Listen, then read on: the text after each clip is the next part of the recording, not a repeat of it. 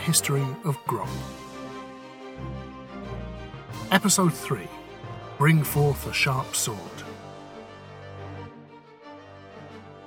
Before we begin, I've had emails from a few listeners pointing out some inconsistencies in the previous podcasts, as well as questioning the thoroughness of my research and saying that they found my account of events hard to follow and even harder to believe. Well, I have taken your comments on board, and in this episode, I intend to talk slightly slower and louder to make it easier for you to understand what's going on. We ended the last episode with the settlement of Smeldung firmly established on the banks of the Anfractus, and the first named leader of the Grobians appearing in the historical record. As I explained last time, early Grobian culture dictated that people should be given names which reflected their personalities and achievements, but also that they should be named shortly after birth. For this reason, the father of the Grobian people rejoiced in the name of King Pukes-all-over himself. Pukes-all-over himself was, by all accounts, a severe but even-handed ruler, with a knack for resolving disputes among his people.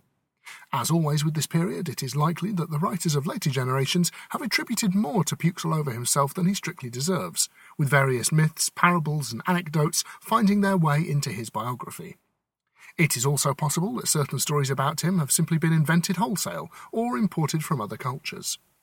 Take, for example, this account of Pukes-all-over himself's famous sense of justice, as retold in The Tales of Old Grob by the 19th century folklorist Sir Hugo Printon Bluff. And so as the king sat in judgment that day, there came before him two women locked in a bitter quarrel. Each claimed to be the mother of a child whose parentage was unknown, and each decried the other's claim as false. When the king had heard the arguments of each party, he called for a sharp sword to be brought forth. When the two women saw this, they both cried out in terror, and each of them called for the baby to be given to the other so long as it remained safe.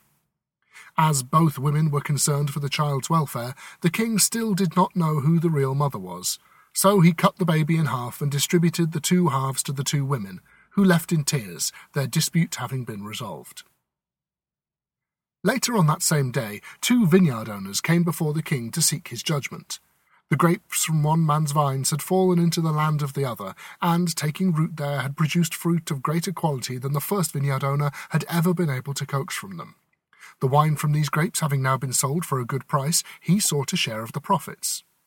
Having heard the arguments on each side, the king considered the problem for a moment, before asking the men, "Does either of you have a son or daughter?" The first vineyard owner replied that yes, he had a son barely a year old, who he hoped would one day inherit his lands. The second vineyard owner replied that a daughter had been born to him but a month past, and that she would be heir to his own fortune. "Bring forth these children," ordered the king. Messengers were sent, and it was done. "Now, bring forth a sharp sword," ordered the king. Within moments, both babies had been cut in half, and the dispute was forgotten. As unlikely as it seems, there are in fact several more stories in the same vein, each of which ends with Pukes-all-over himself bisecting a baby for no apparent reason. Whether the dispute was over a contract of marriage, a petty theft, or simply a perceived social snub, the king's solution was always the same. To his credit, this approach did eventually result in a marked decrease in legal disputes, with people instead choosing to settle their differences privately and with fewer dead babies. To this day, the Grobian legal system is characterised by a large proportion of out-of-court settlements, and of course newborn babies are dressed in armoured clothing. At this point in Grobian history, though, there was nothing approaching a codified system of law. As we have seen, disputes could be resolved directly by the king, and no doubt certain precedents were established, but there was nothing approaching a robust legal code. The one law that Pukes-all-over himself did go to great lengths to institute, however, was a properly established process for changing your name. Although the old tradition of naming newborns based on their behaviour still remained, it was now possible for people to elect a new name of their own and have it officially recognised, an option most people pursued as soon as they were told about it at the age of 3. Then, having spent a few years being called Funny Dog Go Poo, they would usually change it again before entering adulthood. It was through this process that King Pukes-all-over himself became King Magnificent I, in a move which explicitly encouraged his descendants to reuse the name Magnificent. For various reasons, partly because the name Magnificent is a bit embarrassing, and partly to distance themselves from a serial baby murderer, none of them did so, and King Magnificent I was also King Magnificent the Last. What is particularly interesting about this story, though, is that King Magnificent, nay Puxel himself, felt the need to establish the legality of his name change at all. For a ruler to feel that he was subject to the law, there had to be a higher authority to which he was bound to answer. And indeed, this was the case. Grobian law, as with the codes of law in many other societies of the day, had its roots in religion. The history of Grobian Orthodox Heresy, which has been the official state religion of Grob for over 4,000 years, is a subject that I have no doubt we will return to as these podcasts go on. It might be helpful at this point, though, to understand a little about the roots of the belief system and how it related to morality and the law. Grobian Orthodox heresy is unusual among the world's ancient religions in that its invention is well documented. Whereas more recently founded faiths have stories about buried tablets of ancient wisdom or conveniently invisible alien spaceships, the older religions usually have to make do with a vague story about how their god has always been there, and anyone who says they remember when the old gods had always been there instead is a liar and needs to shut up. The invention of Grobian Orthodox heresy, on the other hand, happened sometime around 2200 BC, and is recorded in a series of engravings which are now preserved in the Grobian National Museum of Things. Here is an extract of that text, as translated by the 19th century linguist and dancer Sir Hugo Printon Bluff. Lo, there came a time when the people who named themselves the people had neither food nor shelter nor joy amongst them. Disease followed close behind them as they walked the plains, also wolves. All that was good was lost to them, and many died as the winter was born. For 12 days the hunters returned with nothing, and the people lamented. On the 21st day the hunters once again set forth. Again finding nothing, they despaired, and there was much, if not exactly gnashing of teeth, then at least swearing under their breath. "We are without hope," cried the people. "We are without salvation, and, most annoyingly, we are without food. Why did our elders not warn us of this? Where was their wise counsel?" As one, they turned upon the elders, and seemed about to unleash their fury. Seeing this, one of the elders stood and raised his hands. "My children," said he, "do not despair." The people halted, stones clasped in their hands. "Why not?" they asked. "Because," replied the elder. "Because," he pointed to the sky, "because see that big shiny face up there? I reckon he knows what he's doing."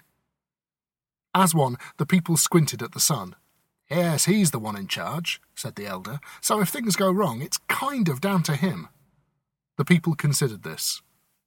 "Is he on our side?" they asked. "Yes," said the elder, "but only if you don't do anything terrible, like stoning your elders to death. That might make him angry." As this account makes clear, the Grobian religion was, from the very outset, a patriarchal monotheistic belief system with a strong emphasis on not killing old men. This remains the core of Grobian Orthodox heresy to this day, with many prayers and hymns which explicitly discourage the congregation from poisoning grandfathers or pushing elderly relatives down flights of stairs. As it later turned out, though, there was no injunction against cutting a baby in half to settle an argument. At some point in the 7 centuries or so between the original sun-worshipping tribespeople and the reign of King Magnificent I, the religious beliefs of the people of the Grobian Veldt were refined and adapted in various ways. Relatively early on, they realised that the sun went away at night, which isn't the kind of thing an attentive god should be doing. So they decided that the sun itself was just a big fire in the sky, and God must be a separate thing, which was probably invisible. They also noticed that no matter how much they praised their new god, offering sacrifices and singing songs with lyrics so complimentary that they bordered on creepy, God never seemed to respond. An initial theory, that he was just a bit shy, was briefly considered before they concluded that they must have the relationship the wrong way round. Rather than them worshipping God, God must be worshipping them. With this doctrine in place, the heresy from which Grobian Orthodox heresy takes its name, a moral code was constructed on the basis that they didn't want to let down a god who obviously admired them so much. In Grobian Orthodox heresy, there is no divine punishment, no hell, and no concept of sin. There's just the embarrassment of disappointing someone who looks up to you. And, as atheist parents the world over will confirm, this is actually a pretty effective moral code.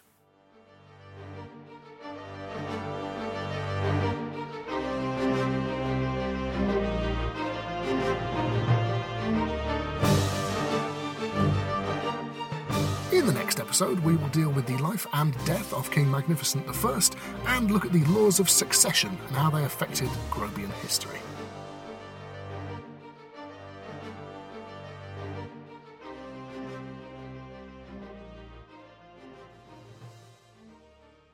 Thank you for listening to this episode of the History of Grob. If you enjoyed it, you might want to buy my book, 100 Ways to Write Badly Well. It's a guide to the art of terrible writing. You can get it from nastylittlepress.org or get the ebook from anywhere you normally get ebooks from.